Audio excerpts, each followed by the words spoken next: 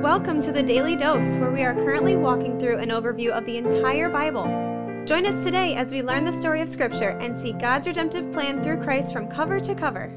Let's listen to Matt Reisetter, Director of Christian Crusaders and the Cedar Falls Bible Conference. Today we're going to be in Luke chapter 1, verses 39 through 45. Before we dive into that, I want to say thank you to the family leader. They are our 2022 Daily Dose Devotions sponsor. You can learn more about them in the announcements after this podcast. They've got a great organization. They're doing some awesome things, and we're thankful for their support. So far in Luke chapter 1, Zechariah has been visited by the angel Gabriel and told that his wife Elizabeth will have a son, John the Baptist, who will prepare the way for the Messiah. Then in Elizabeth's 6th month of pregnancy, the same angel Gabriel visits Mary and tells her that she's going to give birth to the Messiah, Jesus Christ, even though she is a virgin. In yesterday's devotion, we talked about how incredible Mary's response was to that news that would certainly bring hardship and concern into her life. It wasn't initially all great news for her, no doubt. And today's text, we pick it up right after that. Verse 39. In those days, Mary arose and went with haste into the hill country to a town in Judah, and she entered the house of Zechariah and greeted Elizabeth. And when Elizabeth heard the greeting of Mary, the baby leaped in her womb. And Elizabeth was filled with the Holy Spirit, and she exclaimed with a loud cry, "Blessed are you among women, and blessed is the fruit of your womb. And why is this granted to me, that the mother of my Lord should come to me? For behold, when the sound of your greeting came to my ears, the baby in my womb leaped for joy. And blessed is she who believed that there would be a fulfillment of what was spoken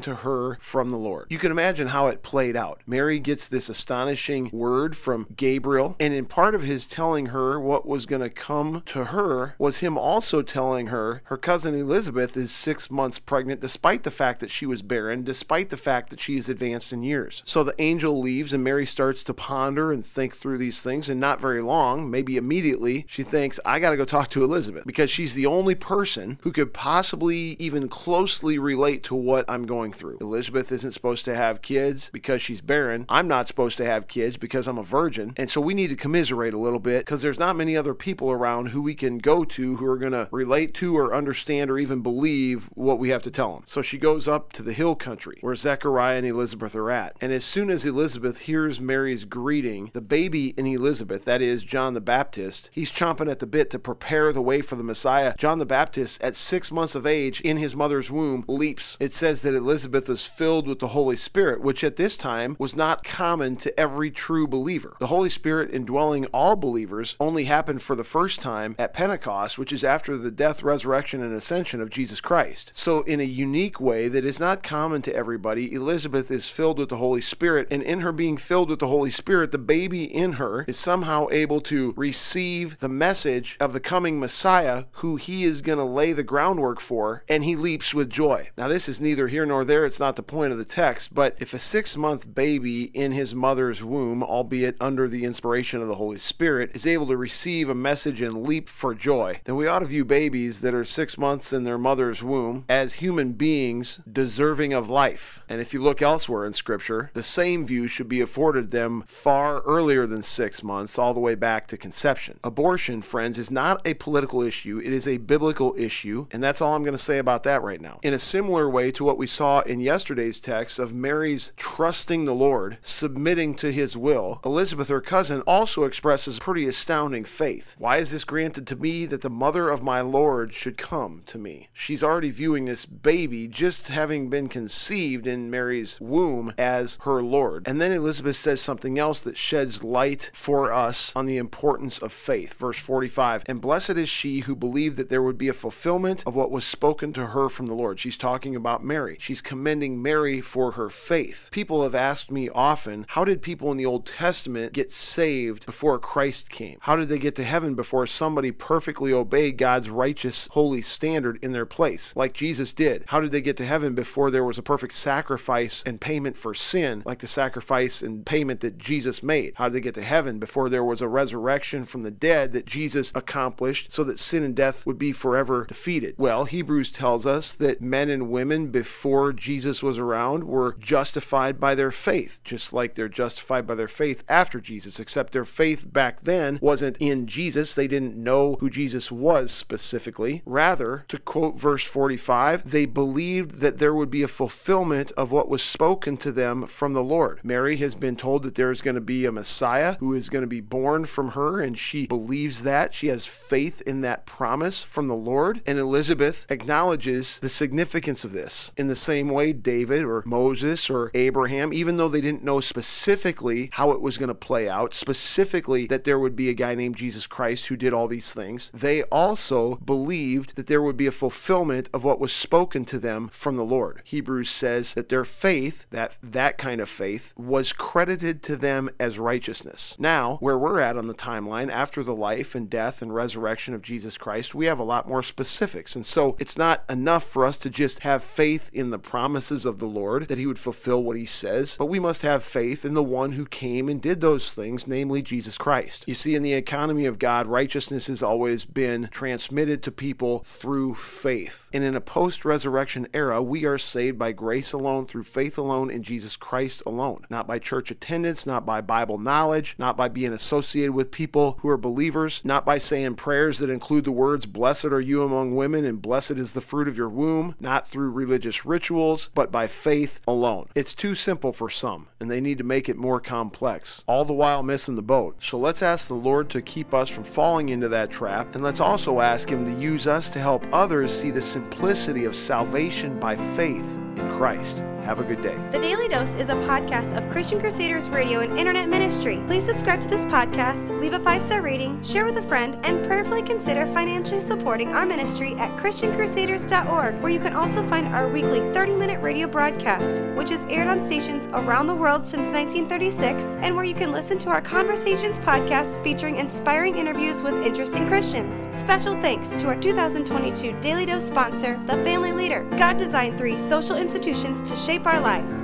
the family, the church, and government. At The Family Leader, they're bringing all 3 together to honor God and bless our neighbors. Learn how and join them at thefamilyleader.com. That's thefamilyleader.com. We also want to highlight 2 ministry partners. First is the Cedar Falls Bible Conference, whose conference videos and schedule events are available at cedarfallsbibleconference.com. And please consider joining us for their 101st annual conference from Saturday, July 30th through Saturday, August 6th in 2022. Second, if you or someone you know could benefit from an anonymous online Christian mentor, please visit issuesiface.com, which is provided by Power to Change Digital Strategies. Thank you for listening, and may God richly bless you.